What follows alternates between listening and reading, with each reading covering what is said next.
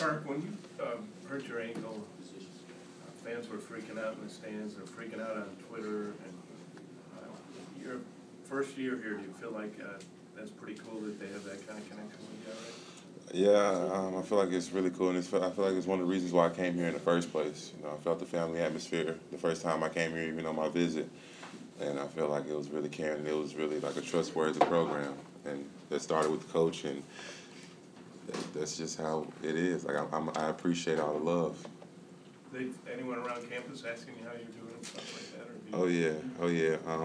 Like you said on Twitter and stuff like that. Like I've been walking around campus, get some messages on Twitter saying, you know, we pray for you, for your ankle, for your leg. I hope you get better. And it's obviously been working because I'm here walking around now, and I saw the replay of what happened, and I know it could have been much worse. So definitely prayers have worked, and I'm definitely blessed to be standing here right now. Feeling pretty good. Ankle, what's kind of, I guess, in progress? Definitely feeling a lot better. Like I'm walking around normal. I'll be on the court today, doing some things. So I'm definitely getting a lot better and progressing at a fast rate. So I can't complain at all. Pretty concerned when you went down. Were you kind of panicked that it was a little bit worse? Well, you know, when you get hurt, you kind of know what it is. Like, even looking at the replay, it looked a lot worse. But when I went down, I knew it was my ankle, because if it was anything else, I would have felt the pain in that area. It's just that the ankle was hurting that bad at the moment that I had to take a second before I got back up. So that was mainly what it was. But I knew it was my ankle when I went down. It seems you and Jamari have worked well in tandem.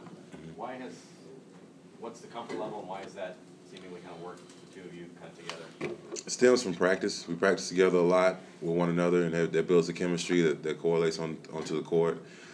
And also, me and Mari, and off the court things for us too. You know, we're real cool. We're good friends, and we understand each other very well also. So we get on the court, we try to make each other look better as best as possible. It seems like he's gotten a lot better, even from the start of this season. Mm-hmm. What have you noticed about him getting better, and what kind of role have you had in kind of mentoring?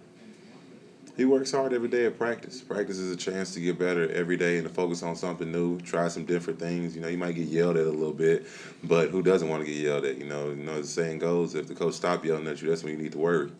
So he gets better every day at practice. Coach is on him a lot, tells him what he needs to do to get better, and he listens. You know, he's a student of the game, and that ends up working for him, because once he gets in the game, you know, we all know he's going to bring energy, he's going to hustle.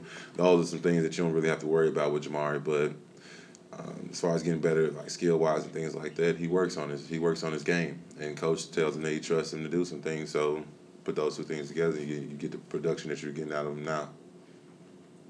Tarik, I know you weren't here last year, but did you remember the KU TCU game and how KU got beat? I mean, that was, do you remember that game at all? I don't remember it, but I've seen film. I've seen film of it. Coach has showing the team storming the court and things like that. I haven't seen the whole game to see what happened. And I've recently, this past week, I've been hearing stories about what happened and how we only had like 4 points with like 5 minutes left in this first half, and then in the half like 12 points.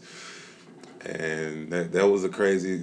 From what I've heard, watching film, it'll look even crazier. But from what I've heard, that seemed like a crazy first half, like a ridiculous first half, especially for a team as good as Kansas. And I don't know if that's ever even happened before. What are some of the stories you've heard? Are students saying it to you, or where are you hearing this? Oh yeah. I was talking to some students as well. I was talking to a student yesterday on the bus, and they were just saying like we were missing layups that like point blank layups, open threes that nobody was around. The ball was it just wasn't going in the rim at all. They said the ball just wouldn't go in the rim, and I'm not sure how that takes place, especially with the talent level you guys had last season. Obviously, I'm not sure how that takes place, but it's just a game. Like, it just happened to happen that way last time you guys played them down there. Yeah, time for one more. He's not going to make you watch the whole first half. I'm not sure. It might not be a bad thing. It might not be a bad thing just to watch and see what happened, just to get a feel of, okay, we need to go down there and change things. We need to do it differently, or it'll have the same outcome. Because this is an underrated TCU team.